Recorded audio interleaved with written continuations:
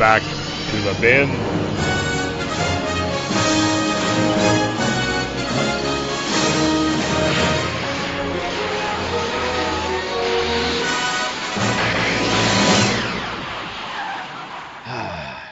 Did you watch Agents of S.H.I.E.L.D.?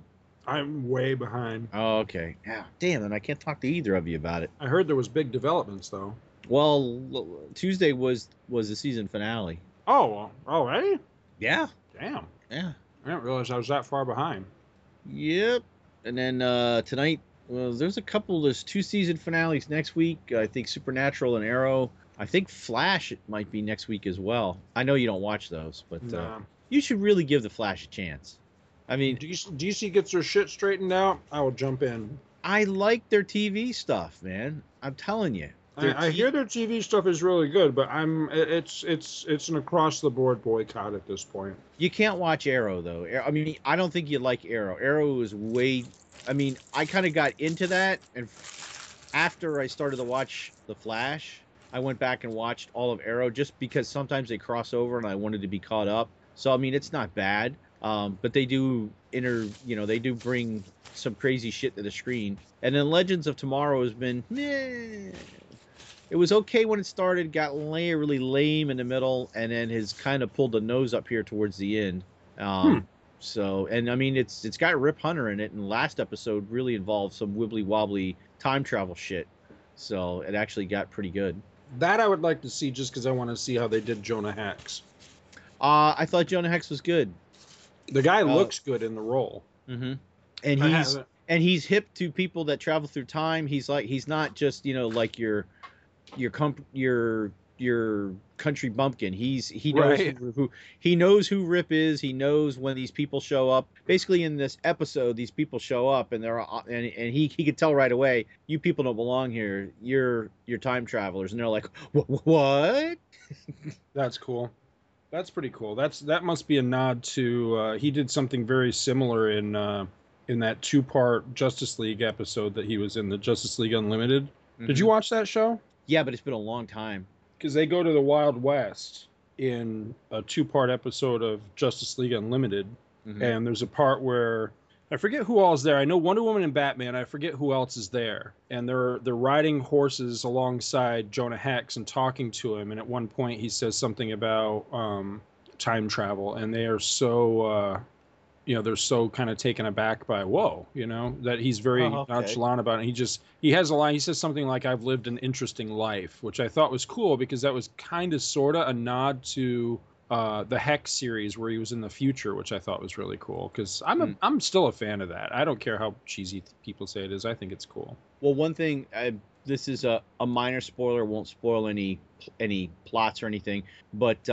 Rip Hunter has a family, and his son's name is Jonah, and he named him after Jonah Hex. Oh, that's cool. Or Jonas is his son's name. Yeah. So that's how tight of a bond he had with Jonah Hex, which kind of explains why Rip Hunter dresses like as a cowboy, because he was that affected. He spent a large amount of time in the Old West, at least his character in Legends of Tomorrow. So, but it's still hard to get past him because it's a guy to play Rory on Doctor Who, right? Who always seemed to get killed, and they would bring back, like Kenny on South Park. They killed Rory, you bastards! Does anybody want to bring this in and let's get started? Let's get this party started. Yeah. Let's get it started. Let's get it started. All right, so hello everybody, and welcome to a very, very special Back to the Bins. I'm Paul Spataro, and I am joined today by Dr. Bill Robinson. La.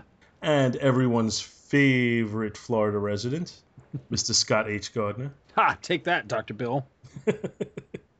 You asshole. Everybody's favorite Oviedo resident. Yeah, there you go. Shh. God, now I have these people showing up at my door. What are you trying to do? There's only 2 houses in all I don't have enough chips. How's it going, everybody? You can feed them with Disney Infinity discs. I told you. Yeah. Since they'll be useless soon. I told you, whenever we say that, though, I think of Raiders of the Lost Ark. Mm-hmm. Perhaps you could tell him, Dr. Jones, if you spoke Oviedo. I thought you were going to say he's going to feed him bad... No bata. He's going to feed him bad dates. Dates? You eat them. Anyway, we have a lot of listener feedback today to get into. But first, Sound to tell thrilled you my, about it. my story that pissed me off today. Oh, okay. Uh-oh. Okay, Dr. Bill is in on this one, and I apologize to everybody because whenever I mention a creator's name, except for there are two names I'm going to let go through, but anybody else I'm going to bleep out because I don't feel like raising I don't feel like creating problems. I just want to vent a little bit. So as everybody knows, every year I do a fundraiser for pancreatic cancer, and with the tragic passing of Darwin Cook, it gave me an idea. So what I did was I think it was 17 or 18 comics creators that I was friends with on Facebook that I decided to send a private message to them. And the message reads, "Hello everyone. As you may or may not know, I lost one of my brothers several years ago to pancreatic cancer. I have worked every year since then in the Long Island Lustgarten Foundation Pancreatic Cancer fundraiser. I'm always on the lookout for new ways to raise funds and recently had the idea of offering a drawing for prizes for people who donate $10 or more. In that regard, I was wondering if any of you would be interested in helping out and providing a sketch that I could use as a prize among my comic book friends. Of course, the subject of the sketch and extent of the detail is totally up to you. If you're not interested, thank you just for reading my message. If there's any concern about this being some type of scam, I intend to publicize all activities on Facebook, and you should be able to follow along to confirm that I'm doing what I say. Best wishes to all, Paul Spataro." Now we'll start off before I go into any anything. further, Does that sound reasonable, Scott? yeah, This I is the was first just you're gonna say, hearing of this. before you go any further, that is very well written. I Thank just you. want to say. Mm-hmm. Yeah. If you were a comic creator, would you find that in any way bothersome, offensive? No, I don't think so. Within 2 minutes after I sent it, I get has left the conversation. 2 minutes later, left the conversation. Like an hour later, left the conversation. Like an hour after that, left the conversation. And this morning, left the conversation. No response from any of them? No word at all. So Wow. so I was actually kind of upset by that, and I unfriended each of them. I really found it to be offensive. And I sent out a message today that said, maybe I'm just too sensitive, but I asked once and was not planning to bother anyone any further. If people don't want to do it, I totally respect that and don't need any explanation. But leaving the conversation without a word as if I'm some type of telemarketer and not a fan of everyone on this list's work just seems kind of rude and insensitive to me. That said, I will not bother any of you any further. Thank you all." That got a response within several minutes from Rich Buckler, which said, no offense intended. My best wishes for the success of your endeavor, Rich." Which I appreciate that. I thought, he doesn't have to donate anything. And the fact that he acknowledged it and wished me well, I'm good with that. Right. I think that's fine. Now, one of the people who left the conversation, apparently, I didn't even realize he has two Facebook identities. So he was on there both times. So I get a message from saying, "Bye again," and has left the conversation. I thought that was a prick move. I thought that was a scumbag move. I thought that was not only being rude again, but intentionally going out of his way to be rude. Yeah. So I sent a message I just sent a thing. I said, "Thank you, Rich. I appreciate the sentiment." And then a couple of minutes later, I got a message from Jimmy Palmiotti, who apparently hadn't seen the thread up to that point. He said, "What is this thread?" So I said, "Hi, Jimmy. Sorry to everyone for repeating myself, but my original message was," and I posted the message. He immediately said, "Contact so-and-so at so-and-so. He can give you some signed books or prints. Tell him I sent you."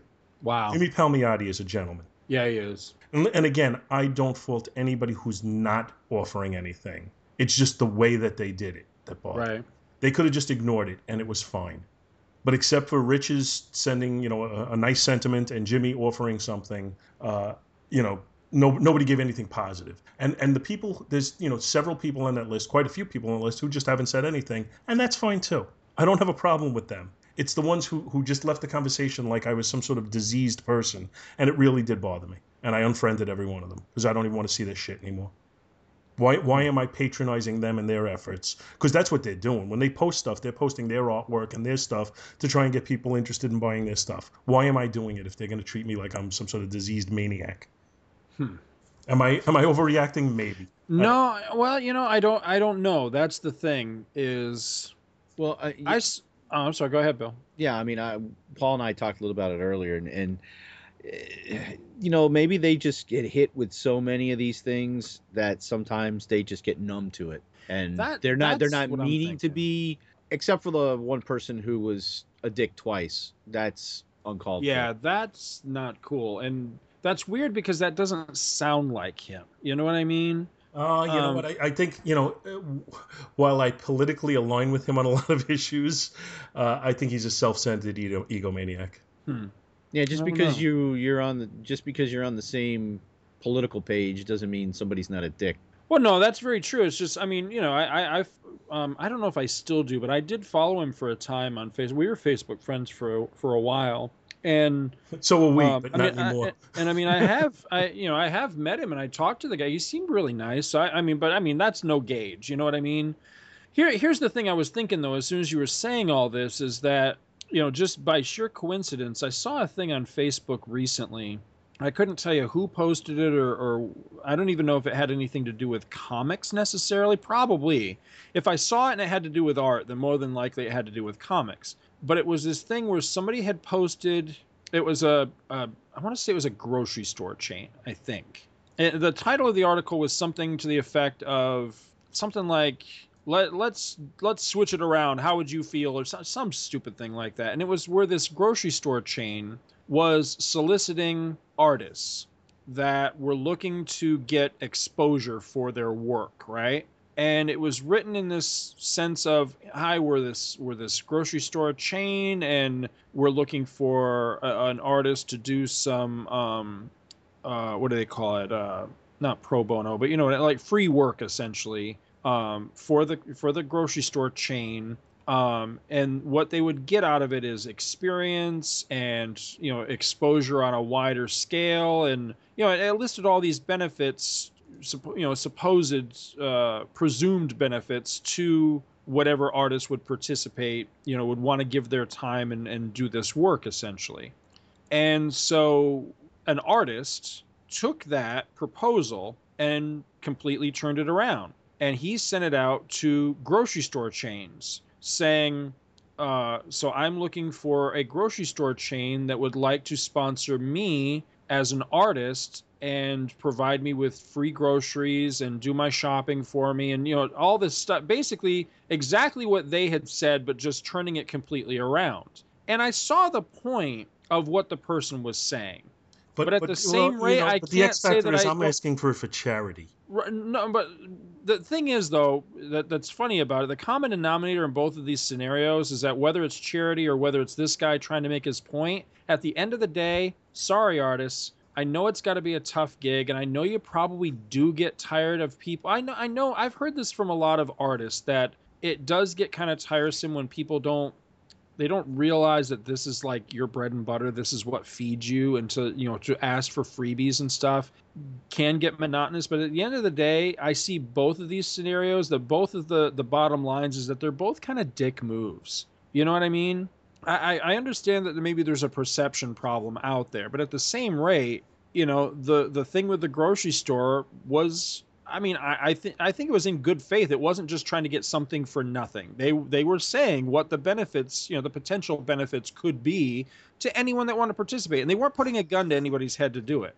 Same thing with your scenario. Thing I come to on it is ultimately all they had to do was ignore it if they want to do it. And that's the same thing in your scenario, is that you presented it up front. Here's what I'm looking for. Here's what the benefit is, and if you're interested, great, let's talk. If you're not, thank you for your time. And I thought it was, the way you presented it was very well written. So, yeah, I think that you are justified in being pissed off. The only thing that I would say, I don't want to say I disagree, but the only thing that kind of, I don't know, just doesn't sit quite well is when you came back the second, after people started dropping out. I don't know that I would have done anything about that. It would suck to just quietly stew about it. Well, that's why I said something, because I was angry. But you know what I mean? You also don't want to run the risk of the people that are still in it or undecided or maybe hadn't read it yet or whatever. Then all of a sudden to them, maybe it creates the feeling like, oh, now he's getting pissed, and even though it is true, you know what I mean? It's all about perception. So, but no, I think you're very justified, because at the end of the day, the only one, and I'm not sure what names you're leaving in and what names you're not, so feel free to bleep this out if it's not a name that you were going to throw out there. But the only one that truly surprises me on that list of people that just did not respond and just dropped out is He was the one who I had the hardest decision to unfriend because I like his work so he's a hell of a nice guy, and I'm shocked that not only didn't you get a response, I'm surprised you didn't get a response of what can I do for you, you know? So the only thing I can think of is, and I mean, this is complete, I mean, I don't know these people on a personal level or anything, so I mean, it's complete speculation, but I'm thinking that the potential scenarios here are too busy, they don't do work for free no matter what it is, maybe too burned out by being asked repeatedly for things like this, or and please don't take this personally, but maybe they did think there was some sort of scam element involved in it. And you know, honestly, maybe they've been burned on something like this in the past, where they did something out of the kindness of their heart, only to find out, oh, this guy was full of shit. You know, honestly, which Scott, happens. I I've have heard no those problem stories. with any of those. Right. Just don't be rude. Right. No, I agree with you. I think they were rude. Yeah. That's the problem I have. I don't have any, like I said, I don't have any problem with anybody on the list who hasn't responded and is just sitting there quietly and letting this go by. I do not have a problem with that. Because they may get these requests all the time. In their defense, though, since now becoming a podcaster and doing these shows, and I realize it's kind of apples and oranges, but in the time that you've been doing this, have you ever gotten unsolicited stuff from people via, you know, Facebook or an email or something that was like, hi, so I see that you do the, you know, Back to the Binge show, and my name's Joe Blow, and I've got this product, and, you know, I'm interested in blah, blah, blah, and you just like, fuck off, and just delete their email. I do that shit all the time, and I will freely admit that I do it. So am I being an asshole? I don't know. I mean, I never really thought about it before, but maybe I'm being a dick by not responding back and going, thanks, not interested, you know? One time I got a request from somebody who wanted me to produce a show for him. Right. He's like a comedian that he's trying to make a name for himself, and he says he wanted to do a podcast, but he doesn't have the time to edit it and produce it. And would I be interested in working with him? And I was like, yeah, no, you know what? I really barely have time enough for my own show. And that was all I said. Right. But you responded. I did respond. But I'm talking like there have been a lot of them at this point where I didn't even give them a response. I was like, nope, delete. And so, you know, I don't know. I mean, maybe sometimes, you know, I've been involved in some Facebook conversations and like a mass things. Hey, you guys want to do this? And now before I will just leave a conversation, I'll say, no, that's cool. I'm not going to take part or whatever. And I'll just, you know, then I'll leave the conversation. But I could see to where, you know, you did say, you know, if you're interested, please get back. I'm not trying to defend him. I'm just saying that I've, like Scott's saying, I've kind of been on the other side too. And, you know, there has been a time to where I just leave the conversation. But I didn't really take note of it until, like, there was a few times that I had started a conversation just like you had, and people left without saying anything, and I was kind of like, oh. And that's when I kind of noticed it, whereas I think I had done the very same thing before in the past, and I didn't think anything of it. But then once I had initiated a conversation, somebody left without saying anything, I was kind of like, well, you too. Well, there's something else that has to be bleeped. Sorry. But, you know, at the end of the day, please don't misunderstand me, Paul. I mean, I got your back on this. I see where you're coming from, and I do agree with you, because this is not like you were just like, hi, I'm Paul. I like your pretty pictures. Can I have some for free? I could see that pissing these guys off. But the fact that this was for, you know, a good cause, it was for a charity, you know, you were very sincere. You have a personal stake and investment in this. Yeah, that I definitely, you know, there's no other way around it. That's kind of a dick move to just go, you know, I'm not interested in, but not even say that. Just be, you know, I'm out of the conversation. Yeah, I think you are justified in being pissed off about it. I think I would be too. And that's that. You know, life goes on. I didn't expect. I sent it to 17 people. I didn't expect 17 people to give me sketches. I thought maybe 2 or 3. Right. But I did expect everybody to be a little, just a touch more sensitive. You know, I simple no thank you and then left the conversation is fine. You know, what Rich Buckler said and then leaving the conversation is fine. There's, you know, it's just any kind of acknowledgement before you click leave the conversation. Right. Is fine. But just, especially to me, 2 minutes after I sent the message, has left this conversation. He saw it and had such disregard for it, he couldn't click that leave the conversation button fast enough. See, I'm not sure what names on my list. He's the one whose art I like the least. See, if he's the guy I think he is, I'm kind of surprised that he was somebody that you would reach out to, because I don't think much of his stuff. I'm not sure what names you're leaving in and which ones you're not. Have you heard back from anybody? I heard back from Jimmy Palmiotti, who said, Just Palmiotti? and Well, and and then Rich they, Buckler. like a good luck to you from Rich Buckler. Wow. Yeah, see, I don't Well, know what to they think might- about that. I really they don't. may Now, not some of be them may not have even seen the message yet. right. Yeah, That's some what I of was them gonna don't say. check, They may not have, yeah, because I'm, I mean, I check every day, but that's sometimes I'm bored at work. So, but they could, who knows? They could be doing something, traveling, busy doing art. Maybe they just haven't seen it. Right.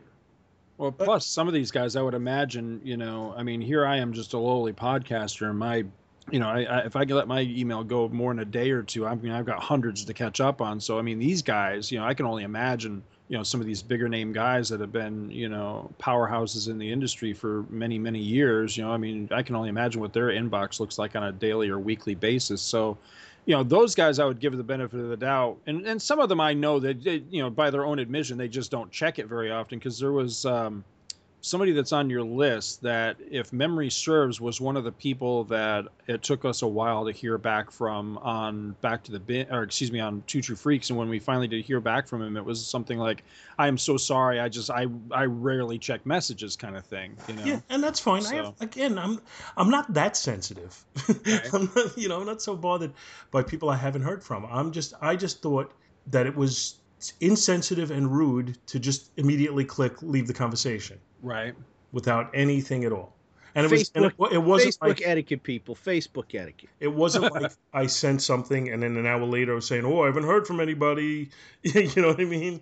I was not planning on sending anything further unless someone asked for information. Right.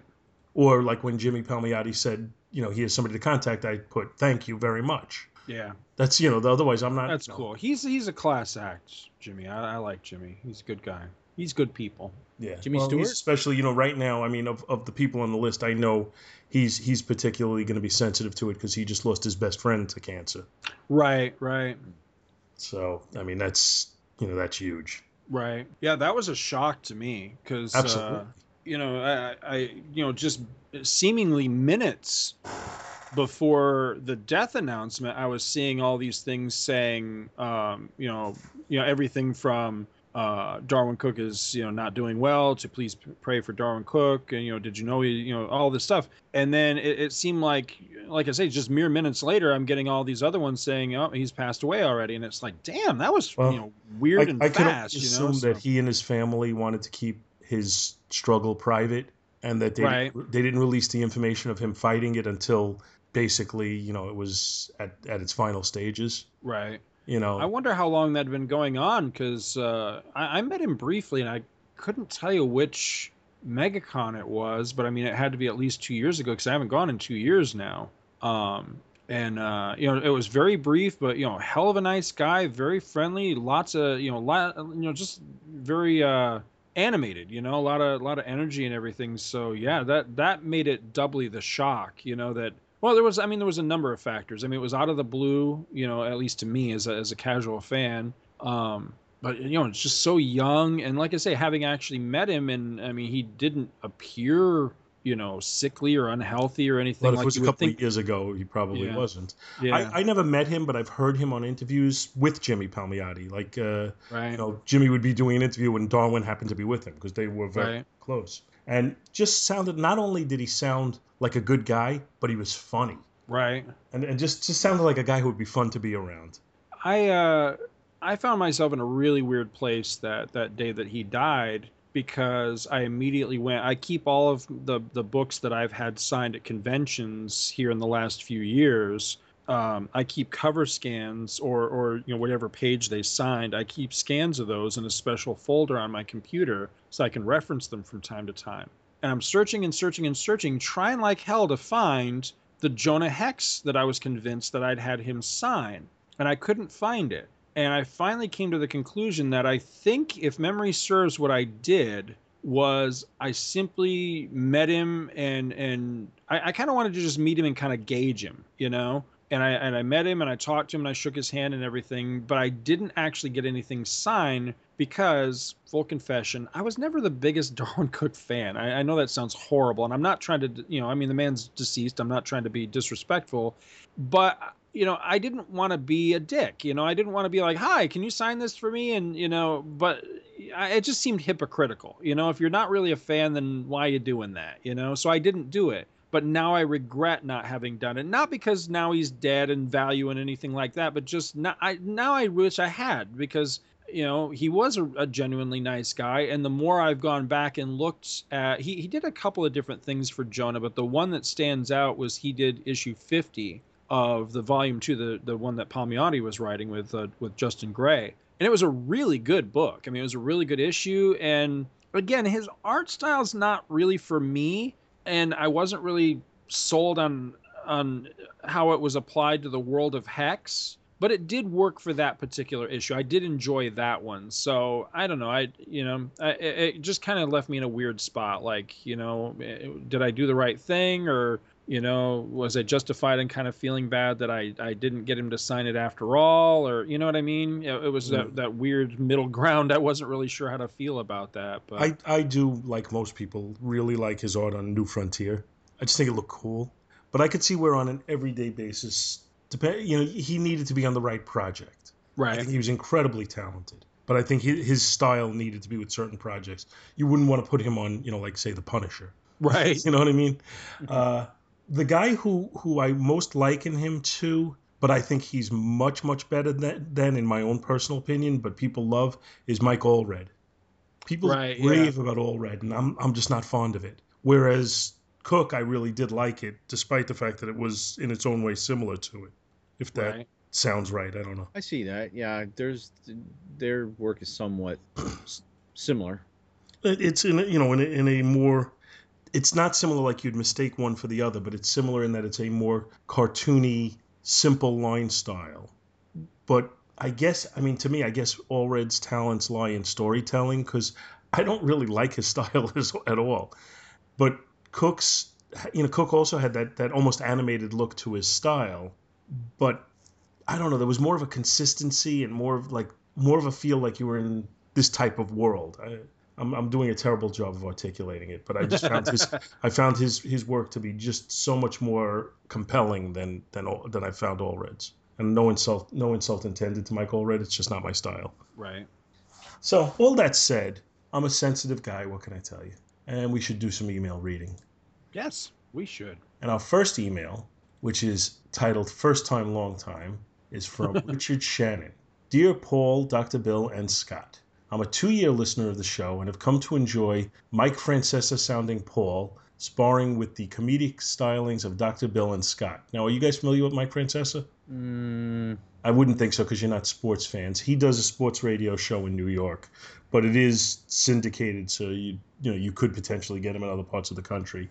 And he's, for lack of a better way of describing it, he's quite arrogant. And he's from Long Island, so I can see why he's been compared to you then. Okay. So I guess that's the comparison we're getting here. I like to think maybe the comparison we're just getting is the accent and not so much the the attitude. But I don't think I sound like him. But then I didn't think I sounded like like Ray Romano either. And I've heard that one a few times. No, not at all. I do have a question for Scott. Come on, Raymond, read the next. Oh, sorry. That sounded like Ted Knight, by the way. That did not sound like Ray's brother from the TV. I can't get that deep, but I could do Ted Knight. Meanwhile, in the halls of justice. So I do have a question for Scott. I lived in the Noonan area for 20 years. I was curious when Scott resided there, because I was good friends with the only comic shop owner there. Scott? Well, I never lived in Noonan, but I lived in Carrollton, which, if you live in Noonan, then you know where Carrollton's at. Let me think. God, we lived in Carrollton we were there a long time, because we moved out there before Logan was born, and Logan just turned 16. We've lived here in Florida now, 6 years, I think. So we lived there at least 10 years, maybe a little bit longer than that. I'm curious what comic shop you're talking about, because I was aware of a couple of them, but there was only one that I frequented that you could truly call a comic shop. And when I found it, it was slowly dying. It was slowly going out of business, and it was in a strip mall that was equally, dying and going out of business. And I loved that place. I cannot believe I have forgotten the name of both the comic shop and the guy that owned the place, because he and I got to be, I wouldn't say good friends, but yeah, I mean, we were good acquaintances. He knew me and I knew him, on a first name basis and all that. Probably because I was in there like every other day, just cleaning him out. Because when I started going there, I mean, he already had really good deals, and it was one of these things like the more you bought, the more you saved kind of thing. And because of a number of factors, for one, like I say, he got to know my face. I was in there all the time dropping crazy money, and the fact that he was, going out of business. And also he was just, by the end, I really got the impression that he was just ready to just be done with it. So it went from a point where I was paying less than 50 cents a book and being able to load right up, that at the end of it, and at one point it went so low as like if you spend over a certain amount, then all the books were a dime. And that I thought was an awesome deal. And then it got to a point where I would walk in and he'd be like, Scott, just grab a long box and, $50, man, or something like that. So, I mean, during that time of hitting that shop, I believe I doubled, maybe even tripled the size of my personal collection. And I mean, that's where so much of my vast unread collection comes from today, because I used to be fairly good about keeping up with, I'd buy a stack of new comics and I'd have them read within, a couple of weeks, months, whatever. And I mean, I've got enough unread books now to last me literally the end of my days, so I mean, it's crazy. It's funny, I was just thinking about that place the other day because somebody posted on Facebook. Help me out, guys. I don't know if you saw this post. I want to say it was Alan Middleton, but I'm not positive. But somebody pointed out that Batman Adventures number 12 is going for crazy money on eBay right now because it's the first comic book appearance of Harley Quinn. And it got me to thinking about Batman Adventures and Batman and Robin Adventures and Gotham Adventures and all those comics that DC did that were based on Batman, the animated series. I picked up almost every issue I've got of all of those animated series, and I've got almost complete runs of everything related to the DCAU. I picked up from that shop, most of which I paid 10 cents or less for. So it's crazy the amount of money I spent there. Actually, a book you just mentioned, Paul, New Frontier by Darwin Cook, I picked those individual issues up for less than 10 cents a piece. Oh, wow.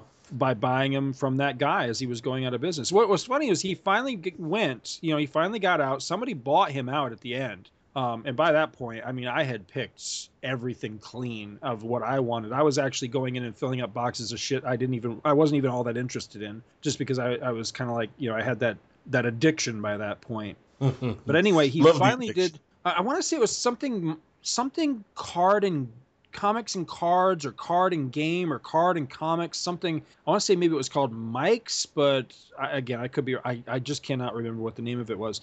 But anyway, long story short, it was funny because, after all this time of just wanting to just have it the hell over with, somebody finally walked in, bought his entire stock, bought him out, he was gone, and then he turned right around and opened a new place.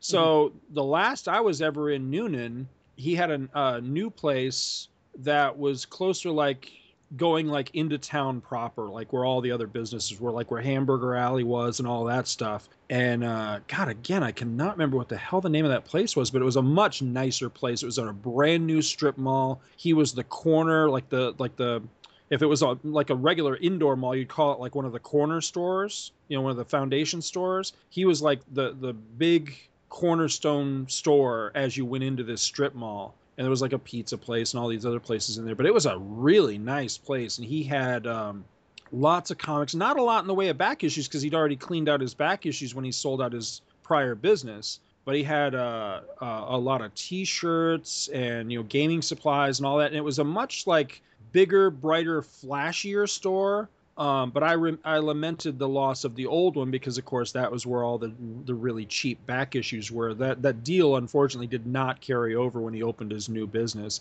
And come to think of it, I'm not sure, looking back on it now, he may have not have been the owner of the new business. I think maybe he was running it for someone else, I think. But God, I can't believe I've completely forgotten his name at this point. But that place had its ups and downs too, because I remember after like their first year of business, something happened and they cleared out a lot of inventory that just wasn't moving. And that's where I picked up the All-Star Companion by Tomorrow's Publishing. I actually have that book right in front of me right here. You see the original cover price, the suggested retail price on this book. I want to say, I'm going to guess $30.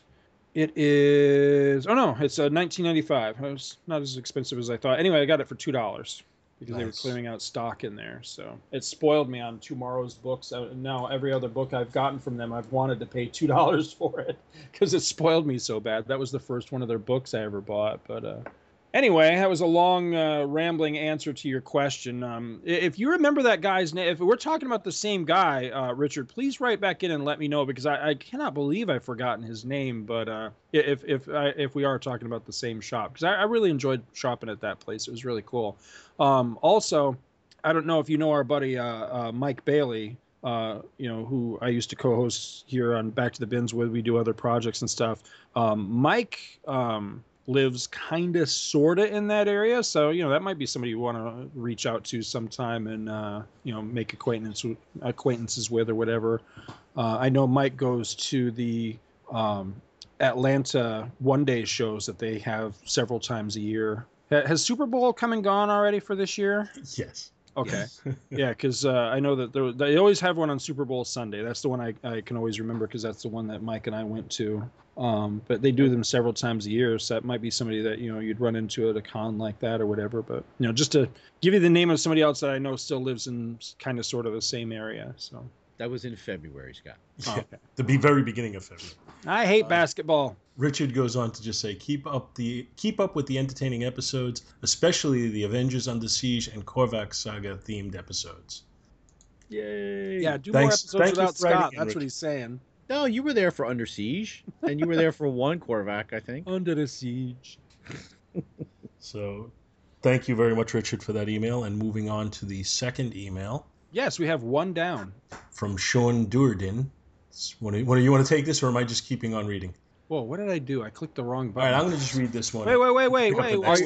Are you going to read this? Yeah, I'll read the two from Sean. Okay. Yeah, because which is titled "Love the Show."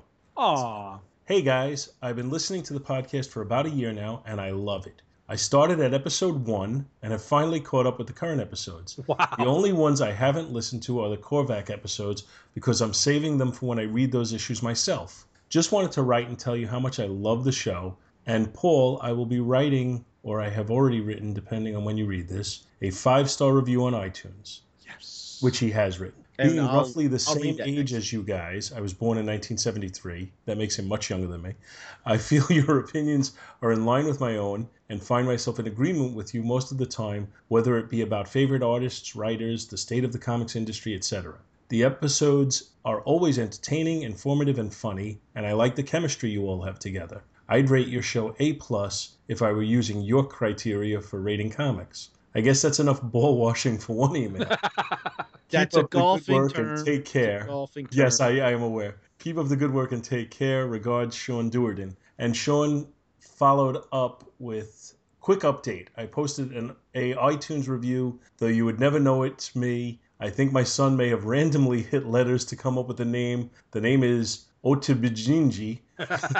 All right, take care. Regards, Sean. And I'm going to even read his iTunes review. It was posted on March 30th. It says, Well, really, for anyone that enjoys listening to funny, entertaining, and informative discussions about comics in general, this podcast is right in my wheelhouse. As I have stopped collecting modern comics and have gone back and tried to fill in holes in my collection from the 70s and 80s. Paul, Scott, and Dr. Bill, as well as a variety of guests, review, discuss, and rate comics from the good old days of the comic book industry, when superheroes wore their underwear on the outside of their costumes, and stories were resolved in one issue. So if you like good old-fashioned superheroes and a surprising number of Arnold Schwarzenegger impressions, this is the show for you.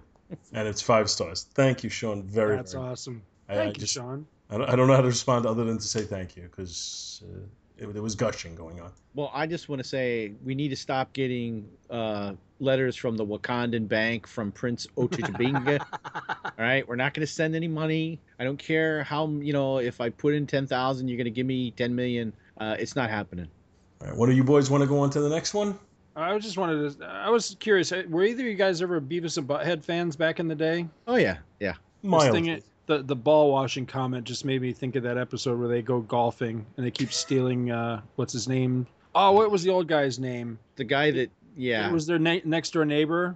Right, who is kind of the same voice as Hank Hill. Yeah. Yeah. They keep stealing his golf balls, and they find a ball washer, and they just think that's the funniest thing ever. And there's one point where Butthead just goes, "Beavis, your balls are filthy." It's just, I don't know why I thought of that, but it's little things that amuse me. Because we're juvenile. Because we are. We're juvenile old men. We're 12 years old. That's exactly what it is. Fire. All right, so we got our next one here is from our good friend Russell Bragg, and Russell writes, his subject is Back to the Bins 231, Shameless Obligatory Coattail Riding Superman/Batman Episode Part 2. But wait, we have a new acronym for Shameless Obligatory Coattail Riding Episode. Did you see that, Scott? Score. So we'll have to it'll become now Shameless Coattail Obligatory Riding Episode. We'll call it the same thing we call it now, but we'll just use the acronym anyway.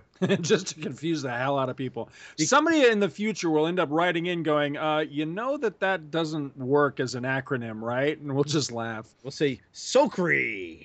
Oh, it could be Socrates. We could make Socrates out of it. All right.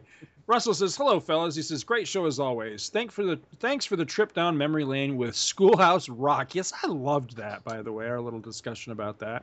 He says, "I have the DVD set and the audio box." What? Audio box set. He just said the magic words. I see a bootleg coming from Russell to me in my mailbox in the near future. That's all I'm going to say about that. He says, "I haven't listened to my box set yet, and it's been years since I watched the DVDs. You have inspired me to watch them again. Conjunction Junction, I'm Just a Bill, and all the number/multiplication segments were among my favorites. They don't write songs like those anymore." Actually, they do. I watched a news segment. Of course, this probably goes back. I wouldn't be surprised if this goes back 10 years. But the guy who did the songs and sang most of those songs, that guy still, or at least at the time of the news story, that guy was still alive and had composed at least one new Schoolhouse Rock song at the time this news story was. You're just going to have to do like a Google search to find it. I couldn't tell you how long ago this was, but I remember seeing the news article on that, and my first reaction was, holy shit, that guy's still alive.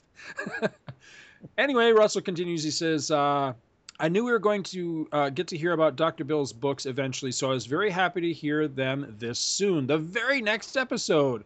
You can rest assured, comics talk about between 1986 to the present, I have very few. So I didn't have either comic Bill talked about. I did like the idea of the different eras of Batman/Superman teaming up together. It was probably confusing visually, but then again, I get confused by many of the comics I read. Personally, I never have a problem with Dr. Bill's synopses." Oh, don't encourage him, all right? I think I think he's joking. See, I need to start proofreading our emails ahead of time and like taking out the parts I don't like, because that was completely unnecessary. Anyway, Russell continues. He says, "I think they're very insightful." Come on, Russell, you're killing me here. "I think they're very insightful. And are we talking about the same Bill?" Hey, I'm right here. "If I could get 1% of his entertainment value into my synopses, I'd be a very happy podcaster. You guys mentioned, quote unquote, Batsman. The first thing that came to mind was Mad Magazine, who did a couple of riffs on Batman, calling him Batsman." Okay. Says, "I assume you guys were talking about something else. I think they did Superman, and it's spelled Sooperman, Superman, or Stuperman." I do remember Stuperman, or something like that for Superman. "I meant to ask this last email, but Scott is always talking about, quote unquote, his Superman, or the Superman movie he wants to see. If you would be repeating yourself, I apologize, but could you explain your Superman and what movie you'd want to see? My Superman, as I probably mentioned, is any soups before Crisis on Infinite Earths. Gosh, I couldn't tell you the last time I really went in depth about it, and I don't want to kill any more time in this episode. But essentially, my super when I talk about like this is my Superman, really my Superman comes in two flavors. Primarily, it's the John Byrne Superman from starting with the reboot Man of Steel in 1986 through kind of a nebulous timeline after that. I read that entire era of Superman from Byrne's reboot to when he effectively went away for Infinite Crisis. So what we have come to call the Crisis to Crisis era after Michael Bailey and Jeffrey Taylor's show. That's arguably my Superman. But of course, I met and fell in love with the guy long before John Byrne got his hands on him. I grew up, with the late Silver Age Superman, the one that as I was growing up in the 70s and 80s, the one that effectively went away with Alan Moore's Whatever Happened to the Man of Tomorrow. So, I mean, I have a great soft spot for both of those versions of Superman and various other incarnations, too. So, I was into Superman before Superman the movie, but Superman the movie and John Byrne's comic book Superman, those are kind of my definitive versions of Superman. The Superman movie I'd most want to see, it depends on. I don't remember exactly what I said in the conversations for this episode, so I'm not sure if was I talking about like a proposal for how I would do it or what. I'm not sure, but effectively, I would just like to see a Superman movie. It doesn't have to be religiously faithful to any comic book version of Superman necessarily. It just has to get the flavor right, much like what Marvel's doing. Marvel, I don't think anybody could anybody could seriously say that the versions that we are getting of the characters for this Marvel Cinematic Universe are completely reflective of their comic book counterparts. A lot of times they're really not, but they're getting the essence and the flavor right. I don't feel like they're doing a disservice to their characters. I don't look at any of their characters and go, that's just not the guy. Instead, I look at all the characters for the most part, but especially the big ones, Captain America, Thor, Iron Man. I look at them and go, damn, that's them. They may not have gone through the same paces or have necessarily the exact same comic book story, but it's them. They're recognizable. And that's really what I want from a Superman movie. I want him to be recognizable as Superman doing Superman things. I want him to wear Superman's outfit. I don't want some reimagined ridiculous thing just to sell action figures or just to try to skirt out of some pre-established deal with the heirs of the Siegel and Schuster estate or whatever the hell the ridiculous reason is that they gave him that stupid outfit he's got in the current movies. I don't care what the reason is. Put the damn guy back in his outfit that we all know is really Superman with the underwear on the outside, and I'll be very happy. And I just want it to be positive and thrilling and faithful. It doesn't have to have anything to do with the Christopher Reeve movies, but I want it to feel like that, if you know what I mean. Again, it doesn't have to take place in the same world. It doesn't have to be a continuation or a reboot or anything like that. I'm not talking Superman Returns. I'm just talking that there was a flavor to Superman 1 and 2 that has somehow been lost. I think those movies did Superman very right. Were they comic book faithful? Hell no. There were so many liberties taken with those movies. There's elements of Superman in those movies that you kind of scratch your head and go, where the hell did they get that from? But at the end of the day, it didn't ruin it for me because he still was Superman. He felt like him and he was doing Superman things. And that's what I really want to see. And I mean, if they really want to make me happy, they'll get the right guy for the job. And currently, the right guy for the job, in my opinion, is Brad Bird. Give Brad Bird Superman. And I think that all these things that you're hearing people say and bitch and complain about when it comes to the current batch of Superman movies that we've gotten, I think they'll all be taken care of. And, for Exhibit A, I'll point you no further than the Iron Giant. The Iron Giant, I think one of the most brilliant observations Chris Honeywell ever made on an episode of Two True Freaks is when we reviewed the Iron Giant. And he said, you know what? This is the best Superman movie there's been since Superman 2. And I never thought about it before, but he is damn straight. That is a brilliant observation. So there you go. Brad Bird, Superman. That's what Chris I want. Honeywell and brilliant in the same sentence. I know it doesn't happen very often, does it? So, Amazing. let's keep the Russell Bragg love going. You want to read this? Oh, one? you know, I didn't finish. He says he wraps up by saying, "I guess that's all for this go around. Can't wait to listen again next week. Keep up the great work, and thank you so much for keeping me entertained." Again, that's from Russell Bragg, Clarksburg, West Virginia, and he's the host of the DC Comics Presents show, which, according to my news feed, is back. So, congratulations, Russell. We missed you, buddy. Let's see. Next one here is also from Russell Bragg. This one is Back to the Bins 232. Shameless, obligatory coattail riding Godfather episode. He says, hello, fellas. I will admit to being confused when I first saw the title on my iPhone. I thought I haven't heard about any Godfather reboot. And then I remembered the date was April 2nd. So I thought it might be an April Fool's quote-unquote time travel episode where you share your thoughts and excitement over the upcoming Godfather movie before it comes out in 1972. That would have been clever. I finally thought maybe they are starting the long-talked-about Godfather month. Paul, we got to get on that. It says, yes. I, of course, understood upon listening. It was a great episode. It's always great to hear Chris Honeywell. Since there haven't been any new Comics Monthly Mondays or Commentary Monthly Mondays, I haven't heard him much lately. Thanks to Paul's suggestion, I bought my wife the Godfather Collection, the Coppola Restoration Blu-ray for Christmas. And no, we haven't had a chance to watch it yet, but she was very happy to receive it. Was that the only Godfather comic adaptation? It might be harder to have a Godfather month if there are no other comics. Oh well, better end here for now. Keep the shows coming. And again, that's from Russell Bragg. I remember there being a solicitation for a Godfather comic around 2006, somewhere around that time, but I don't remember ever actually seeing it. So that would be the only other one that I'm aware of. So never mind. I'll be quiet. Well, I'm wondering the same thing, but I'm leaving it to Paul. I am Sergeant Schultz here. Okay. All right, moving on. You guys are mean. All right, so go ahead. I give you my blessing. It's been what? I give you my blessing.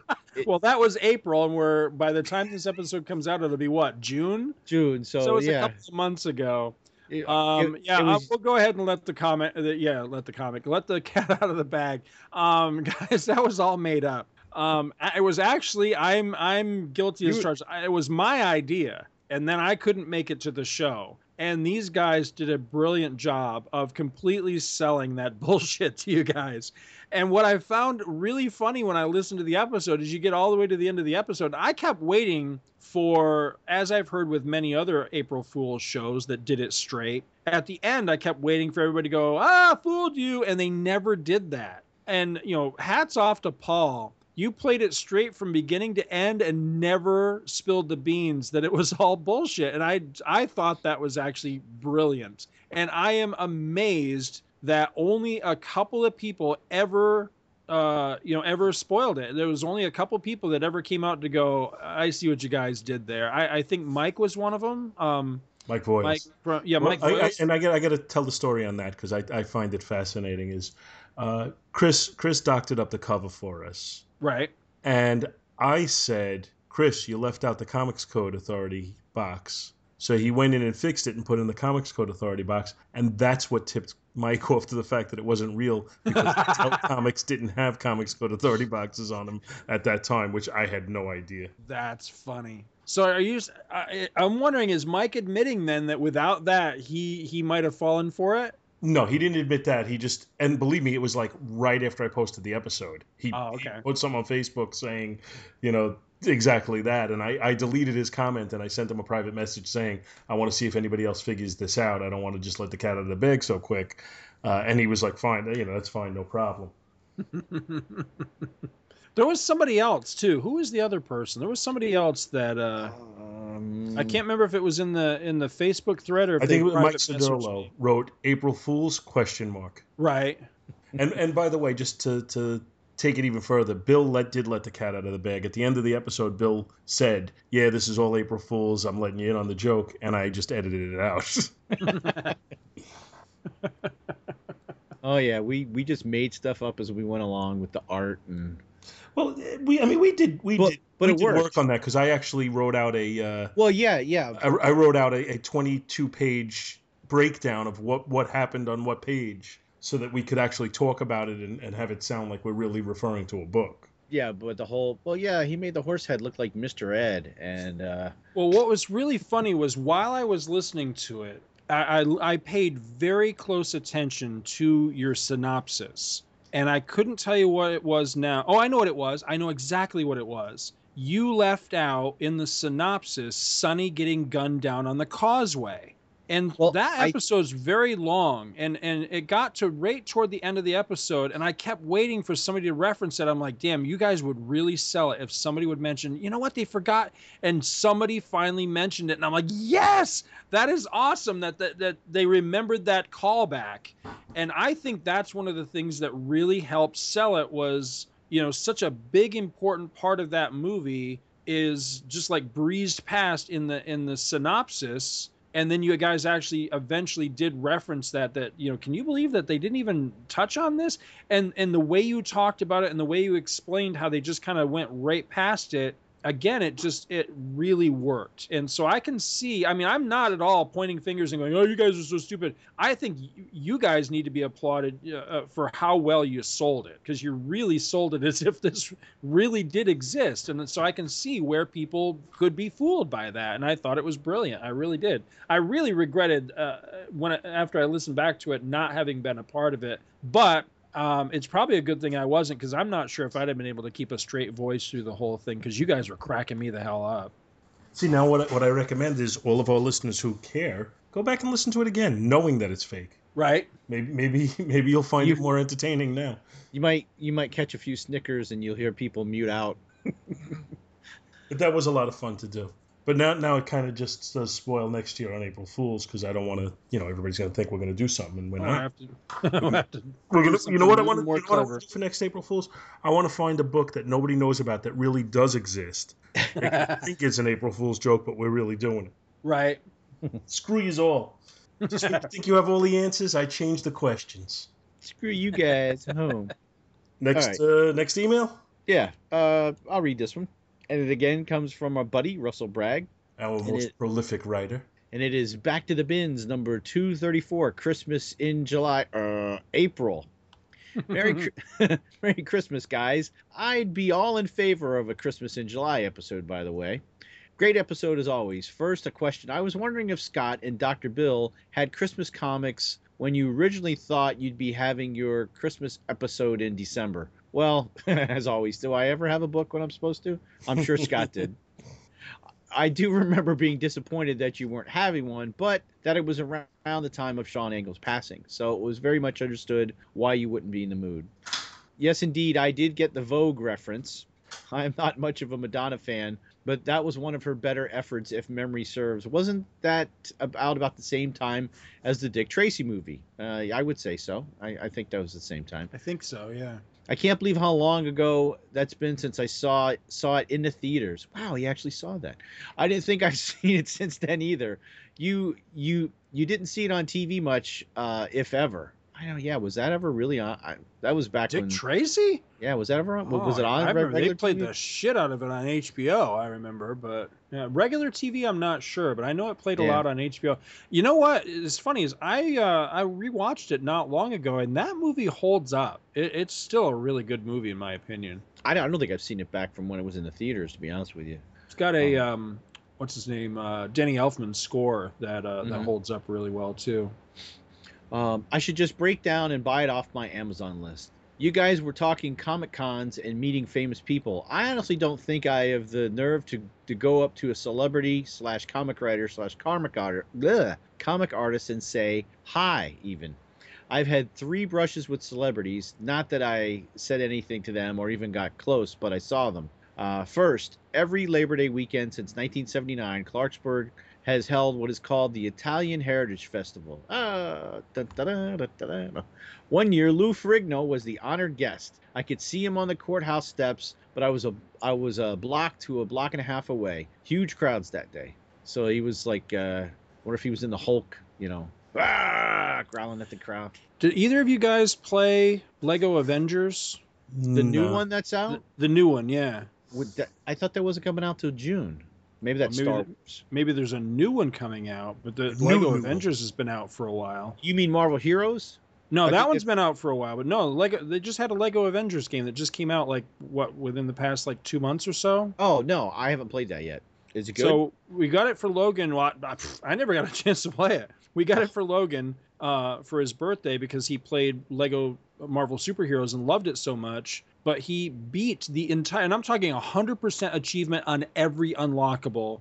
Beat it within 48 to 72 hours. What? So for his birthday, we got him Lego Avengers. Same story. Within 2 or 3 days of just continually playing the game, unlocked every single unlock and achievement. One of which was Lou Ferrigno as a Lego. And when you get him pissed off, he turns into the TV version of the Hulk. It was absolutely hysterical.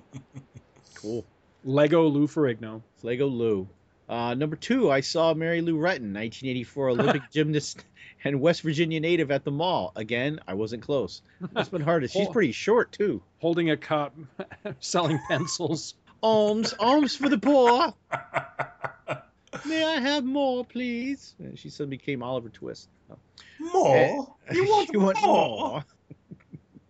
And number 3, my best and final chance was, if you know WWF wrestlers. I know the old time. Yeah. Virgil came to our mall for an autograph session. My wife wouldn't go, and I wasn't going by myself, so I missed the opportunity. I regret it now, of course. Aw.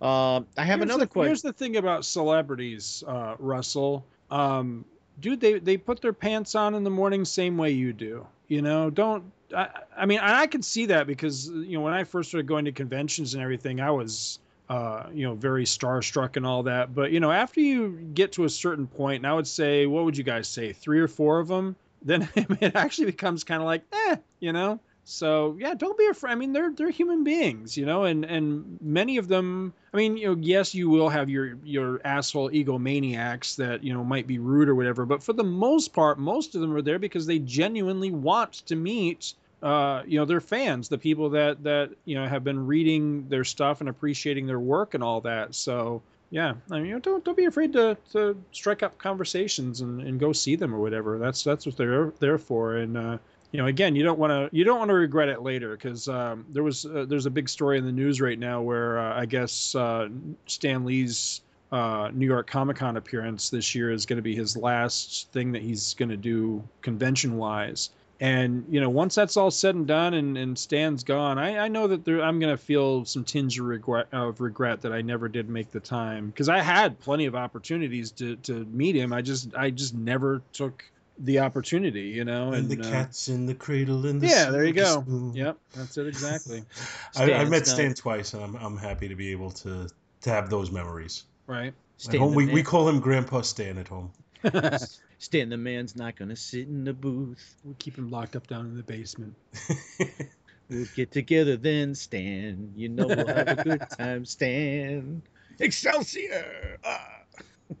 I have another question for you. I think I've mentioned that there is a Comic-Con close enough to me now that I could go. The Tri-State Comic-Con. I guess it was changed to West Virginia Comic-Con for this year.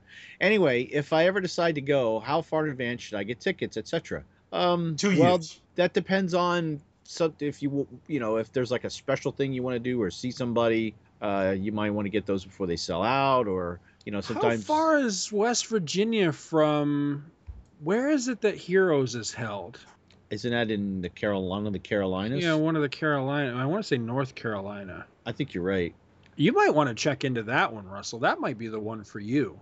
I mean, I have no idea. The Tri-State one might be awesome. I that's the first I've heard of it. I mean, it might be a great convention. It's just, Got a pool in a pond. The pond would be good for you. It's the what? Pool in a pond. You don't know? You don't get that reference? Pool in a pond. I mean, I know Russell doesn't, but this. It's from Caddyshack. Oh. Bill Murray says to Chevy Chase, "You have a pool there, right? Pool in a pond. Pond would be good for you." Mr. Gopher. Sorry to bring it screeching to a halt here. Mm-hmm. No. Sorry that Scott's acknowledging my bringing it screeching to a halt. Anyway, okay. Well, I would say get the tickets if you really want to go before it sells out. I mean, often you can still get stuff at the door, but if it gets too cramped, then you might go there. Depending on the distance driving, you may want to get them in advance if you're serious about going. I would say in general you want to get them in advance if you can, because you never know how crowded it's going to be and if they're going to start turning people away. If it's not Right. a huge con, you can probably get it up until pretty close in time to when it begins. You can probably get it on the day of the con, but I think I wouldn't take that chance if you know you want to go. Well, we got our Tampa Bay Comic Con tickets the day before, and it saved us a long line, a very long line that Saturday. Which, have you heard anything back from them yet, Scott? I won't hear anything back from them until I actually email them initially. So no, I have not. Jeez. Okay. I And was that looking. answers Russell's question. I was looking at the guests. Do any of these names mean anything to you? Nope. Dave Akins, No, Daryl Banks. no. What was the name of the Daryl that worked on Green Lantern back in the 80s, 90s? What was his name? Daryl Gregory? Maybe Banks No. is Banks. Because that name does kind of sound familiar, but I don't know if I'm thinking of the same person. Andy Bennett. It only rings a bell because of Bennett. Ed Brisson. No. Ted DiBiase, the $1 Million Man. Yeah, that one I know. And he says, I know him. Wow, he knows the $1 Million Man. Well, maybe he could get you tickets. Eric Donovan, spelled with a Y. Nope. For Eric. Rob Dumo. Nope. David Finch, yes. Sounds familiar, yeah. He was the Moon Knight launch a couple years ago. Oh, yes, all right, yeah. Meredith Finch. I'm assuming she's the missus, maybe? Maybe, who knows? Jonathan, why do I got to say the names? Galpion? Glapion. Oh, Glapion. That's why you have to say the names. Glapion, Glapioff, the Glapper. Chad Lambert. Keep going. I'll stop you if any of them He sound played familiar. Tarzan in Greystoke. No, that was Christopher Lambert. Whatever. And he was, my son has never seen Highlander. This is something I'm going to have to correct because he's like, I've never, Dude, that is horrible parenting. I know. I'm like, there can be only one. And he's like, what? I'm like, Highlander.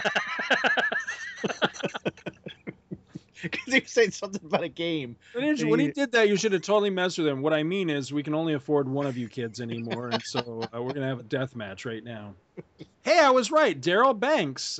He worked on Green Lantern at the time when Hal Jordan went bonkers and killed all the lanterns. Look at me with the memory. I knew that. Scott with the big brain. Duh. Jay Leistein. Keep going. Brian Lovell. Nope. Nate Lovett. Keep going. Nope. Drew Moss. Nope. Tommy Patterson. Nope. Mark A. Robinson. A cousin, Nope. Dr. Bill. Robinson. No, not a cousin. Bo Smith. Bo Yes. Smith worked on Green Lantern and was interviewed by Sean on Just One of the Guys. Ah. I knew the name sounded familiar. Yuko Smith. That's great. I just pulled up a picture. I just randomly typed into Google Bo Smith, and a picture comes up of him flipping me off. This is awesome. This is his Wikipedia Facebook. His Wikipedia picture is him flipping you off. It's awesome. I love this guy. Yuko Smith. Nope. Justin Stewart. Is he related to Yukon Cornelius by any chance? Gold. And silver and gold. Bro No. Lives. Justin Stewart. Not related to Jackie Stewart from ABC Wide World of Sports. Or STP. Yes. This is Jackie Stewart. Oh, that's a horrible Jackie Stewart. Andy's so mad at me right now. Kyle Strand. I'm going to cut you off at this because we don't know any of these people.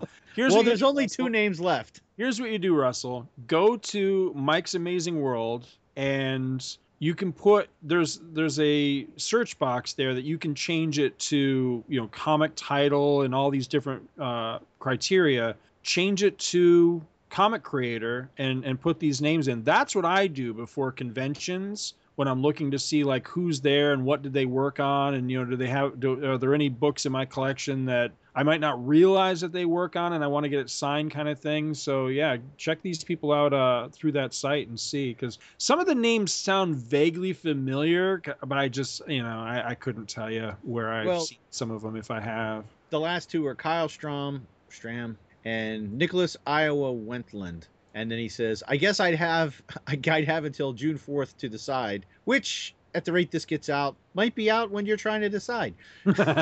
Tickets at the might gate. be well after it's too late to decide. This is true.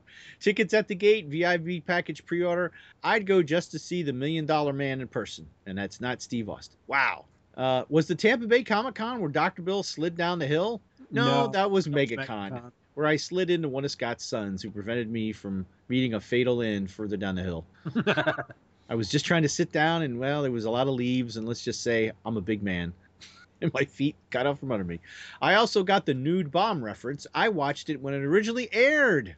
I believe you when you said you did World's Finest number 271. I think I remember, but I can't find it anywhere. Oh, well. I guess I've rambled on long enough. You probably have a 3 or 4 hour show after reading this one. As always, thank you for keeping me entertained. Russell Bragg, Clarksburg, West Virginia, host of the DC Comics Presents show. Okay, thanks again, Russell. Our next email is from Chris Franklin, and it is titled Knievel for the Animals. Paul, Dr. Bill, and Hero. Great episode on Freebie Comics. If you had done a Superman Radio Shack giveaway comic without Scott, I'm sure he would have read you the Riot Act. As I now know, one of those hangs in a shadow box full of pop culture goodness at his Pop Century Resort, where I met the man, the legend, and hell of a nice guy, Scott Gardner, in person. All around great America. Aw. You know, that doesn't stop the fact that I was slightly annoyed with you guys for covering a Evel Knievel book without me present. That was just wrong. And that was not an April Fool's joke. That was a real book. I didn't know the Evil comic existed until a few years back, but man, I loved that stunt cycle. Cindy and I talked about it on last year's Supermates Christmas Toys episode. One of the best toys ever made. The real Evil may have been a questionable role model for kids. That's kind of an understatement. No, he was a man's man. Well, yeah, but he also encouraged kids to do things they should not be doing. But those toys were awesome. That signed comic sounds insanely cool, Paul. I also had no idea this Superman comic existed, and despite my love for Tom Grummett's art, I kind of wish I still didn't know. Do you guys think Miller, snarky guy he is, pushed the envelope on purpose just to see what he could get away with? Based on his later work and interviews over the years, it wouldn't surprise me. It wouldn't surprise me either, Chris. Although at one time Miller did write the Superman Adventures comic based on the animated series, believe it or not. I'm with Hero. I think this comic had this comic been produced any time before the late 90s, 2000s, we would have seen a story about crated, tied, and malnourished animals, not Arkham Asylum, The Next Generation. Sheesh. Paul, for a great story about Superman responding to letters written for his help, check out the Classic Superman Volume 2, number 64, by Dan Jurgens and Jackson Geist from 1991, one of the best Christmas comics ever published. And Dr. Bill, don't ever change. Great show as always, Chris. Thanks Stay a lot, classy, Chris. Dr. Bill. Stay classy. Chris is the co-host of the Supermates podcast and also does the the Power Records podcast with Rob Kelly, and is a frequent contributor on Fire and Water podcast. You want me to And has been on Back to the Bins. Yes, he has. You want me to hop over and do a iTunes review? Sure. This one comes to us from Blue Bullet 2001, and it is from January 22nd, 2016, and it's Get out your dusty bins and have a great time. It's a 5-star review. It says the hosts put on a very humorous show reviewing comic books from the 1960s to the 2000s. They provide some context on the book's history, including how it connects to the larger comic universe at the time. Some of the books are garbage and some are great, but the show is always entertaining. 5 stars. By the way, even if you don't know much about older comics, listen anyway. The comic discussions are great, and you will quickly find yourself able to keep up. And thank you for that 5-star review, Mr. Blue Bullet 2001. Yeah, now I gotta wonder if Blue Bullet 2001 is somebody who we would otherwise know, or if it's some random, listener who just kind of appreciates us. Which, either way, thank you very much for the review. Thank you very, very much. How are we doing on time? We're long. I think we could do some more. We still have 5 more bins emails. We could skip the Avengers emails if you want. There was something I wanted to read here, if you'll indulge me, because I was a huge fan of Evel Knievel when I was a kid, and I really liked the coverage. It was funny because when you guys brought that one up, I was thinking we've done that one, but I don't think we ever did. But for some reason, I can no longer remember why. Chris Honeywell and I had a prolonged conversation about Evel Knievel on an episode of Two True Freaks once. I just don't remember what the hell it was about. You know, why specifically we were talking about Evel Knievel. But there was a quote from him that I had seen somewhere, and I struggled to find the quote because I wanted to read it on that episode. And I still think it's funny. It is not politically correct, so I hope it doesn't offend anybody, but I still think it's funny. But in looking for the quote, I stumbled across an excerpt of a book about him. I'm presuming this is a biography about Evel Knievel that talks about the doll. And I just thought this was really interesting. It says, Knievel had an unlikely ally in his quest for world domination in 1974, rubber dolls. Rubber dolls in his own image, to be precise. First released in 1973, sales of the Ideal Toys company's Evel Knievel action figures and toy motorcycles went through the roof as Evel mania swept through the States and started spreading further afield once news of his outrageous Canyon plan was broadcast around the world. The toys were such a success that to this day, many people remember the Evel Knievel toy they had as a child as much, if not more, than they remember the man himself, which I think that's true. I think a lot of people remember that toy. And one of you guys in the episode said something about why don't they bring that back? They actually did bring that back when Scotty was really little. Now, granted, he's 20 now, but I remember when he was little, and I'm thinking probably 5, 6 years old, old enough to play with action figures and not, want to put them in his mouth or something. I bought him the recreation Evel Knievel action figure with stunt cycle that one of the toy companies released around that time. I remember buying it at a KB Toys, and it was a piece of shit because they made the motorcycle out of this brittle plastic. So every time the front wheel had a serious enough impact, the forks would just break off. Because remember, he had kind of a chopper style motorcycle. And so I must have returned that thing to the store like 3 or 4 times before I finally just got disgusted and returned it and got my money back. So I was really disappointed because the old toy, that thing held up. I mean, that was a good, sternly made toy where, it could take the abuse that you'd give it, but not so much the recreation. Anyway, this just continues. It says, such was the ingenuity of the toys that they were bought and enjoyed by kids who had never even heard of Evel Knievel just because they were so much fun. The first model was released was the standard 1097 stunt cycle, accompanied by a 7-inch bendy action figure with removable helmet and bands molded into a grip shape to clutch the bike's handlebars. I could be wrong, but I think somewhere in this house, I still have an Evel Knievel action figure. I think he might even be a naked Evel Knievel, but I think I still have one.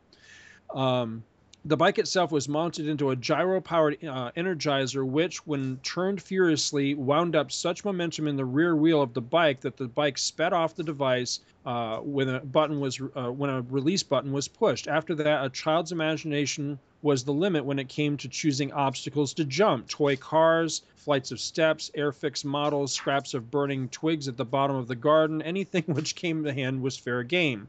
The thrill of seeing Evel losing his grip on the bike, which, like the real thing, happened more often than not, and wiping out, was to be cheered as enthusiastically as any safe landing, in true parallel with Knievel's own real-life audiences. Recognizing the potential gold mine it was sitting on, Ideal quickly followed the stunt cycle with more increasingly bizarre models as they cashed in on the craze they had engineered. The Evel Knievel dragster car, I always wanted this, never had one, complete with working parachute, was released in '74, as was the stunt stadium, which includes a ramp and an audience painted into the grandstands. There was also the Stunt World set, which actually featured 3-dimensional obstacles for the action figure to negotiate, but the strangest of the play sets had to be the Escape from Skull Canyon set, which included a werewolf doll, lots of rocks and boulders, and a plethora of skulls hanging in the trees. Quite what Evel was supposed to achieve in this set remains a mystery. But there was more down-to-earth items released over the next 3 years. The Evel Knievel chopper may not have been very practical to jump in real life, but it still made for a collectible toy, and the stunt and crash car was designed to break into segments upon impact. The Superjet and Canyon Sky Cycles were nods to the Snake River attempt, and the Stratocycle, which would be released in 1977, was based on a bike used in Evel's movie from the same year, Viva Knievel, which I think you guys talked about. Ideal even made a scramble van based on Evel's own touring rig. I had that. I remember getting it for a birthday. My dad got it for me, and I had that thing for a long time, and I don't know whatever happened to it, but just relatively a few years ago, I'd say within the past 10 to 15 years, I was digging through a box of junk, old toys of mine, and I found he had a chair for his scramble van that kind of looked sort of like a cross between like a fancy dinner table chair and a throne. And I slapped that sucker up on eBay, and I couldn't tell you exactly how much I got for it, but it was a lot of money just for that chair. So I can't imagine what a fully stocked scramble van with all the original pieces would be worth, but I would imagine it's got to be worth a lot of money.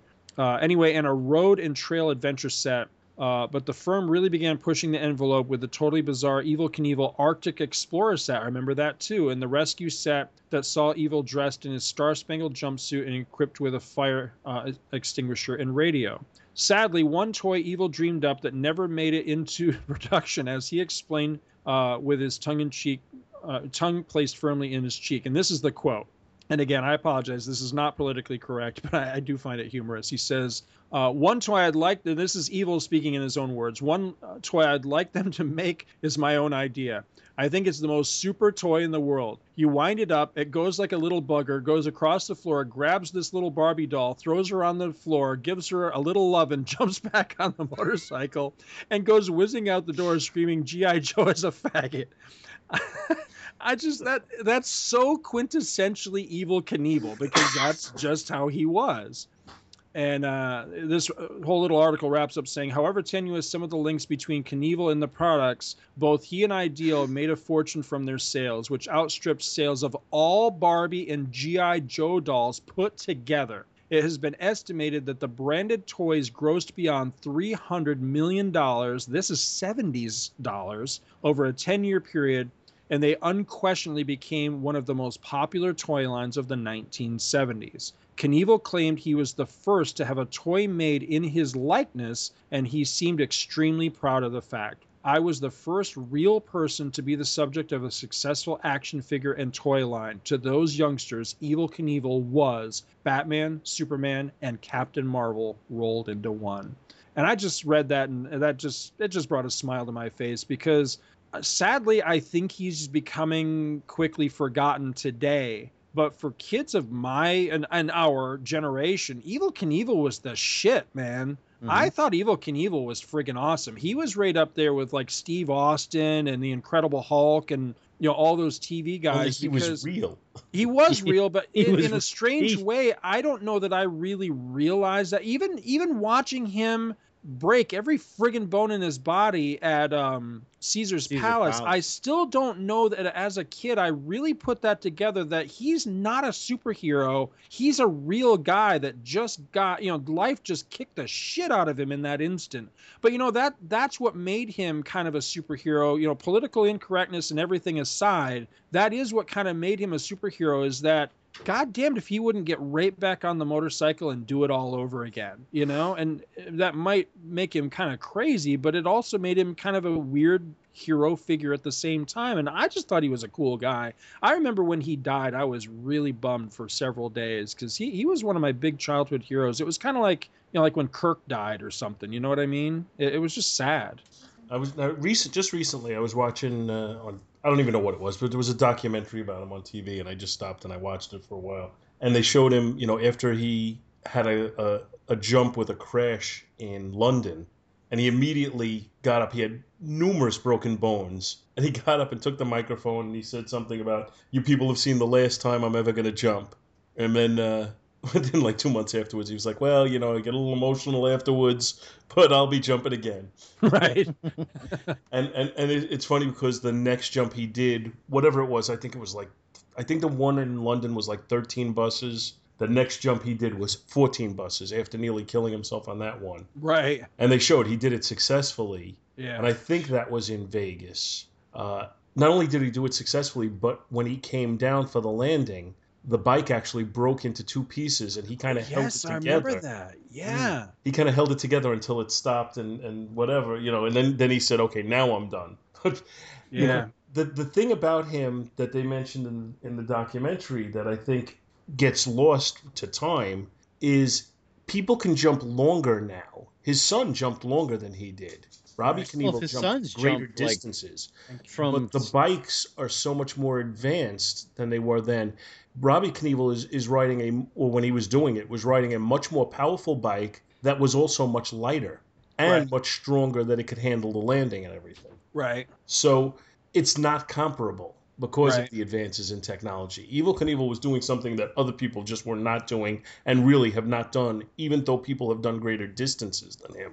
Well, you know, I had, and I'm always going to regret this for the rest of my life, but I had the opportunity to see Robbie jump. He was in Adams Center, which from where I grew up in upstate New York was, I don't know, maybe 20 minutes down the road. And like a dumbass, I didn't go see him. And now I really wish I had. But the thing is, while I greatly respect anybody who does this type of thing, Robbie, you know, for all what he was trying to do and keep his dad's legacy alive and all that, just never seemed to me to quite have the chutzpah that his dad did.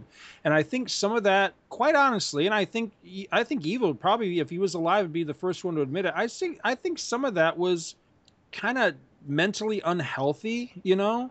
But Well, you know, they said that Robbie just wasn't the showman that Evil was. right? Yeah, Evil had this desire to have the love of the crowd and everything right. that I don't think Robbie ever had. I see Knievel, you know, Evil. I mean, I see him very much cut from the same cloth as Harry Houdini. Harry Houdini was also, you know, if you really dug deep, wasn't the most mentally stable guy. Because I don't think anybody that does what they did, you know, for a living really could really be all that. I mean, you are literally taking your life into your own hands every time you do what they did. So that can't be mentally, you know, you can't be in your right state for that sort of thing. But I think that's one of the things that makes them great, you know, that makes them, well, at the very least, that makes them fascinating people. And I'm fascinated by both Knievel and Houdini. I see them very much as, you know, Knievel in a lot of ways was like the latter half of the 20th century version of Houdini.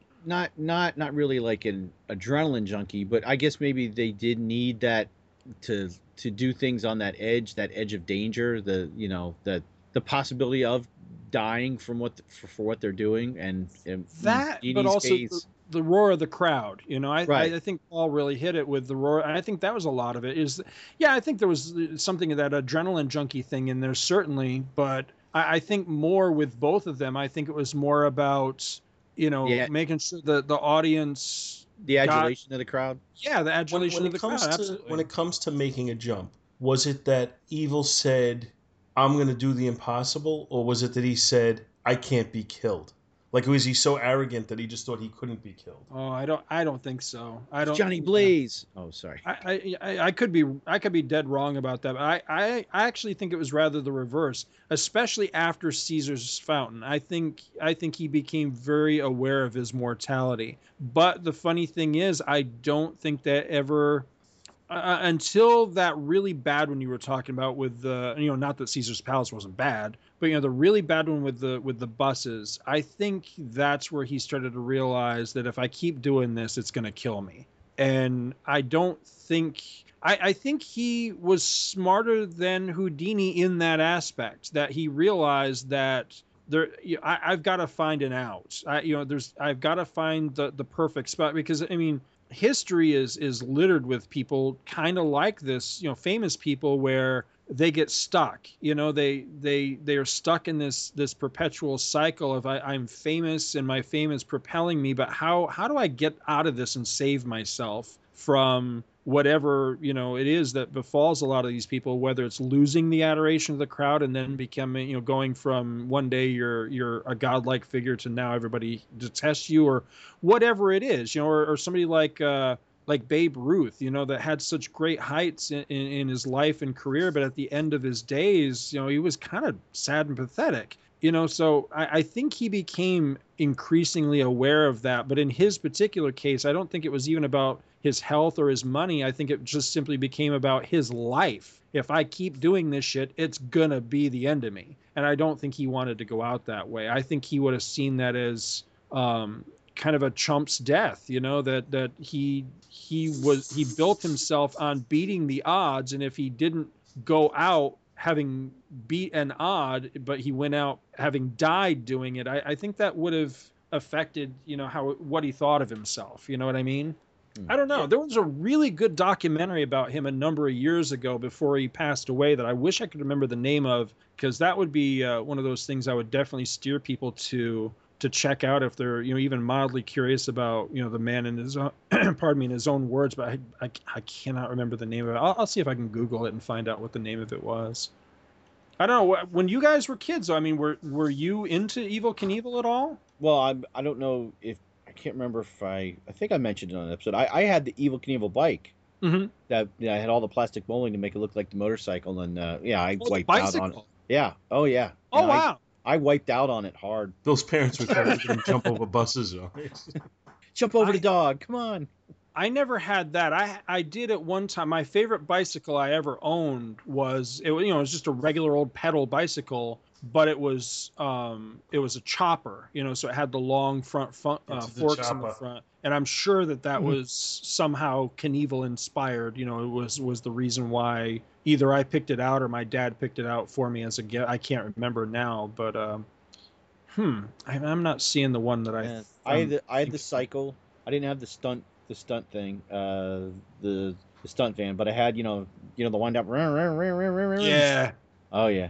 I love those things. Loved those things.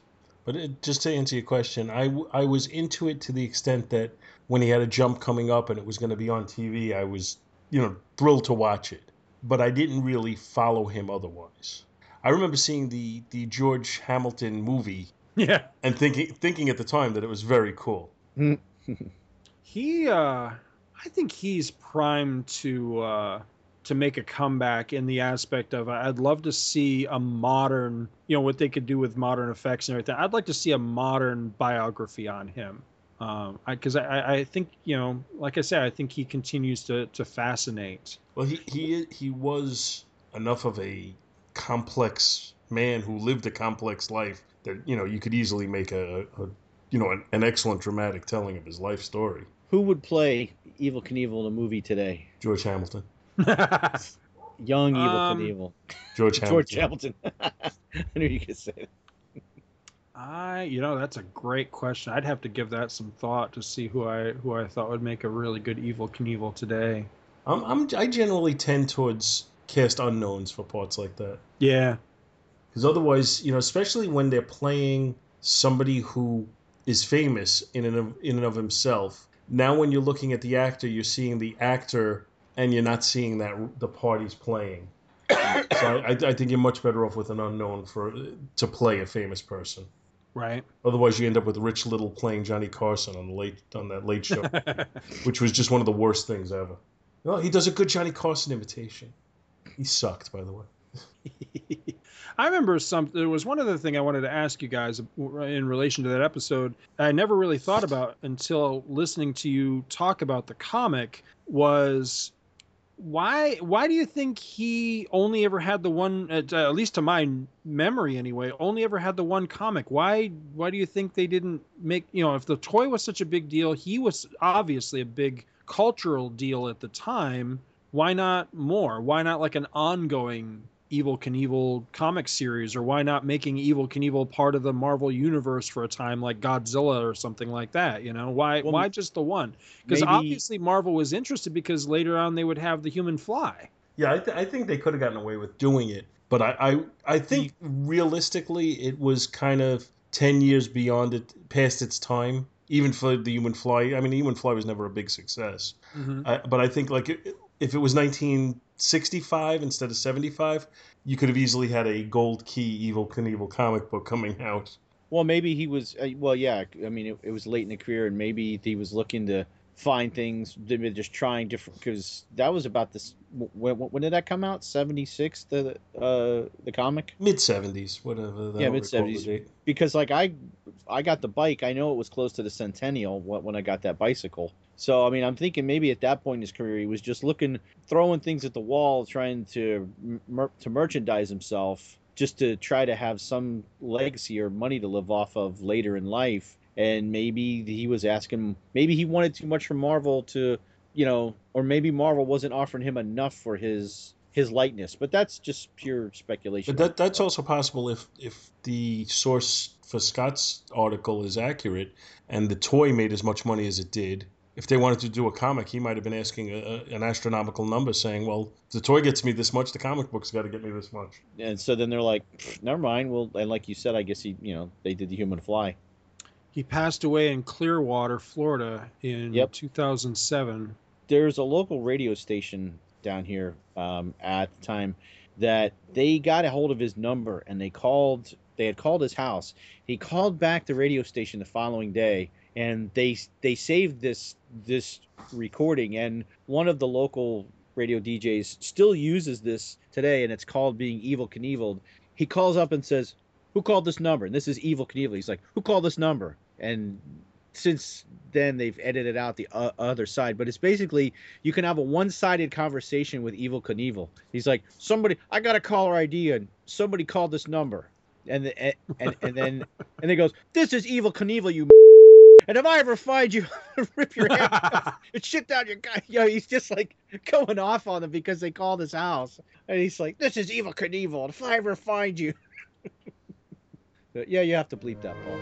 Thank you so much for listening to our show, and we hope you'll continue to join us each and every week for more good old-fashioned comic book back issue awesomeness. You can contact Back to the Bins to leave feedback, comments, questions, suggestions, and criticisms via email at backtothebins@gmail.com or by joining the Back to the Bins group on Facebook. Back to the Bins is a proud affiliate of the Two True Freaks Internet Radio Network, which you may find at www.twotruefreaks.com. Two True Freaks is a registered trademark of DiManzo Corps of Milan, Italy. All rights reserved. Each and every month, the Two True Freaks Network produces dozens of new and exciting episodes which regularly reach tens of thousands of loyal listeners worldwide. Sponsorship and or advertising opportunities are available. Inquiries may be made via email to twotruefreaks@gmail.com. Please take a moment to stop by the twotruefreaks.com site and check out their many other fine podcasts, won't you? Thanks, and we'll see you next week.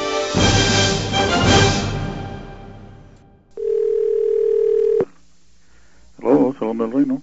Hello? Yes, Hello? yes. Who am I speaking with? Who's this? Who am I speaking with? You're calling the Kingdom Hall. Who did Yeah, you, I got a caller ID here. Who called this number? when did somebody call? Who am I speaking with? Who called? Yeah, I got a caller ID here. Who called this number? I have no idea, sir. When was the call made? It's none of your business. I said, who am I speaking with? Why are you calling me? I don't know. I would have to ask the person that called. Who am I speaking with? This is Esteban Martinez in the Spanish congregation. Yeah, I got a caller ID here. Who called this number? When was the call made, sir? It's none of your business. I said, who am I speaking with? Why are you calling me? I told you who's answering. If you would tell me what time the call was made, I would probably... Stop calling me on the phone. I'm sorry? Stop calling me on the phone. Okay. What's your name so that we can make a note of it? This is Evel Knievel, and if I ever see you, you motherfucker, I'll rip your head off. Okay. Bye. Hello?